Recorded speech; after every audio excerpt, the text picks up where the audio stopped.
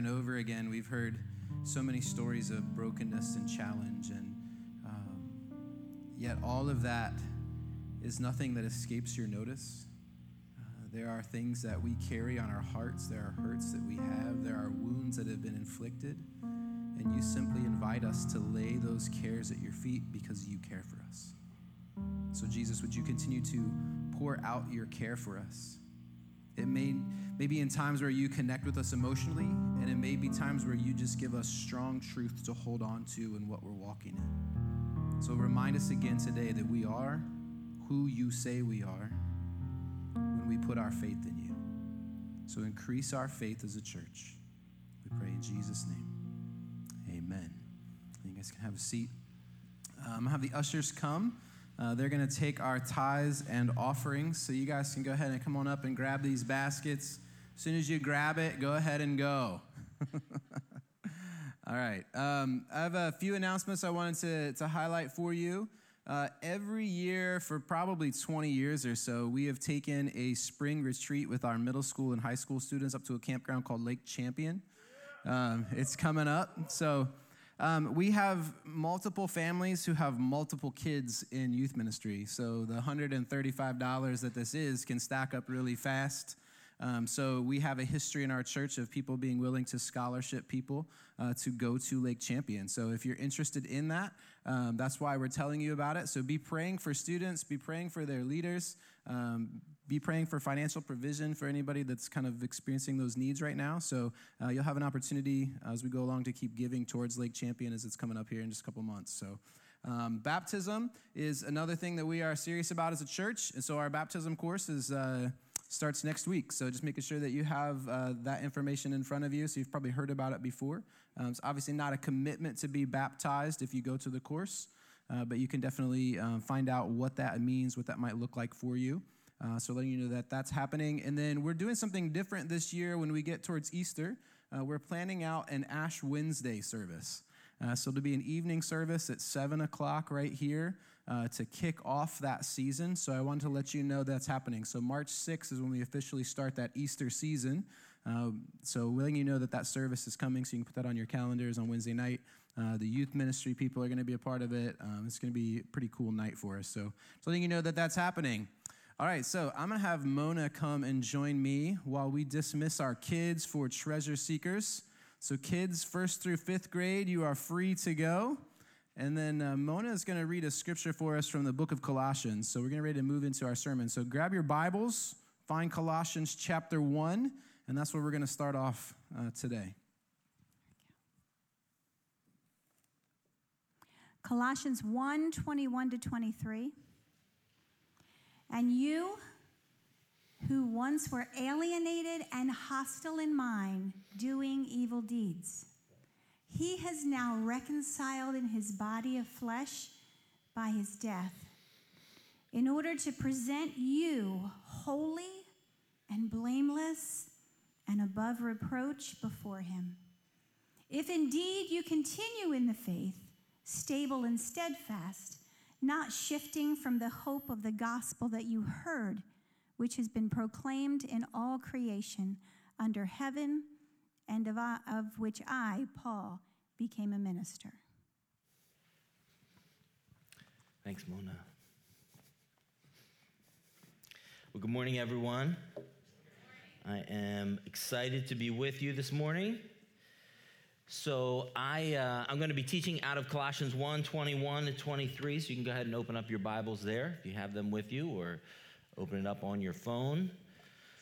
So I'm going to start out asking you this question: how do you feel about strategy? How do you feel about strategy games? You know, some people like, some people like the games that are more about relationship building, you know, where it's just about having fun. The first question I always ask in hearing about a new game is, how do I win? Right? I like the strategy game. So Skip-Bo, no. Candyland, Chutes and Ladders, oh my goodness. Right? But I like the games where I had to think. I got to come up with a plan. I got to come up with a strategy to figure out how to win. I like the battle of wits. so that there's a goal, there's a mission, and it is in need of strategy. I like in movies, I don't know what that is. Those are not my images. All right.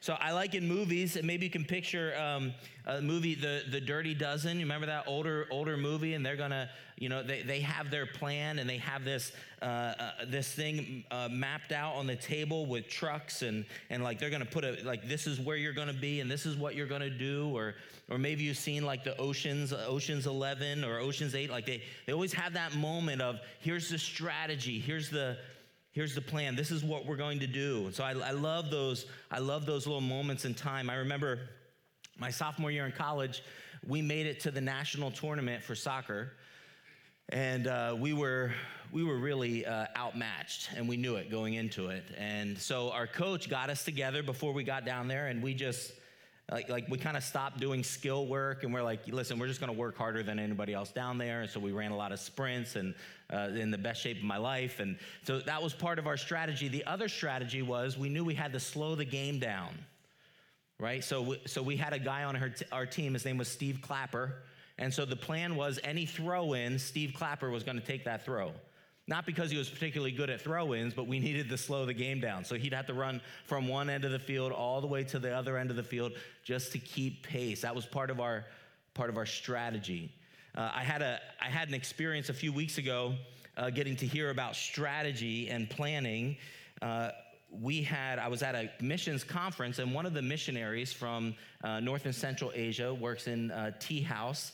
And she was sharing about a strategy session that I got to be part of. And so a few years ago, my wife and I and Ryan and Kim Carr got to be part of a team retreat for the North and Central Asia. That's a creative access country. So we had to go to Greece in order to serve this team. I know it was really rough for us. So we met them at this resort in Greece, and we were doing the material that Change to Lead, the one that starts next weekend. We were doing that material with the team. And during the time, they said, we're going to have a strategy session, and that's not what you guys are here for, but you're welcome to sit in. And I like strategy, so I'm like, cool, I'll sit in. So I'm sitting in, and I'm getting to know this team of people, and God just prompts me to offer some help, which way out of my league. We're talking about, how does the gospel advance in a region of the world that I know very little about. And so I kind of put my hand up sheepishly, hey, I've learned a couple of strategic things that maybe I can share with the team that it seems like you guys are at an impasse. And so I was able to share with the team some things that we use around here, some tools that I'm familiar with that we use at our church, and I shared that with the team. And so they came out of their weekend or their week with this new strategy. And part of their strategy was that as a team, they would have 200 gospel conversations over the next 6-month period of time. 200 different times that they're just talking about Jesus with some people in the country that they're serving in. And then their other goal was out of that 200 gospel conversations, there would be 2 people that came to faith in Jesus, that started following Jesus. So 6 months go by, and they decide to get together, and they tally up their gospel conversations. So each member of the team comes together and says, this is what, these are the conversations we had, and this is the result. And they did it independently, and they did it secretly, because they didn't want to I talked to 50 people, you talked to 4. They didn't want any of that kind of stuff. So they did it secretly and independently. And when they tallied everything up, guess how many gospel conversations they had? They had 200 gospel conversations when they tallied everything up. And there were 2 people that came to faith in Jesus as they went through this strategy together. And what was cool is the 2 people that came to faith in Jesus, became a Jesus follower, were not of the main people group that they were serving. They were of a people group who there was no other recorded Christian ever in that people group. And so 2 of them, now there's 4 or 5 that have come to faith in Jesus. Right? But it's just this beautiful story of what God did through a strategic work. And it was awesome for me to get to hear that report because I got to be part of that story. right? I got to be part of God's strategic work.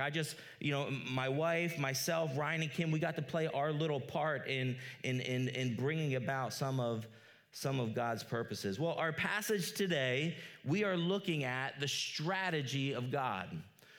We're looking at God's strategy to accomplish his mission.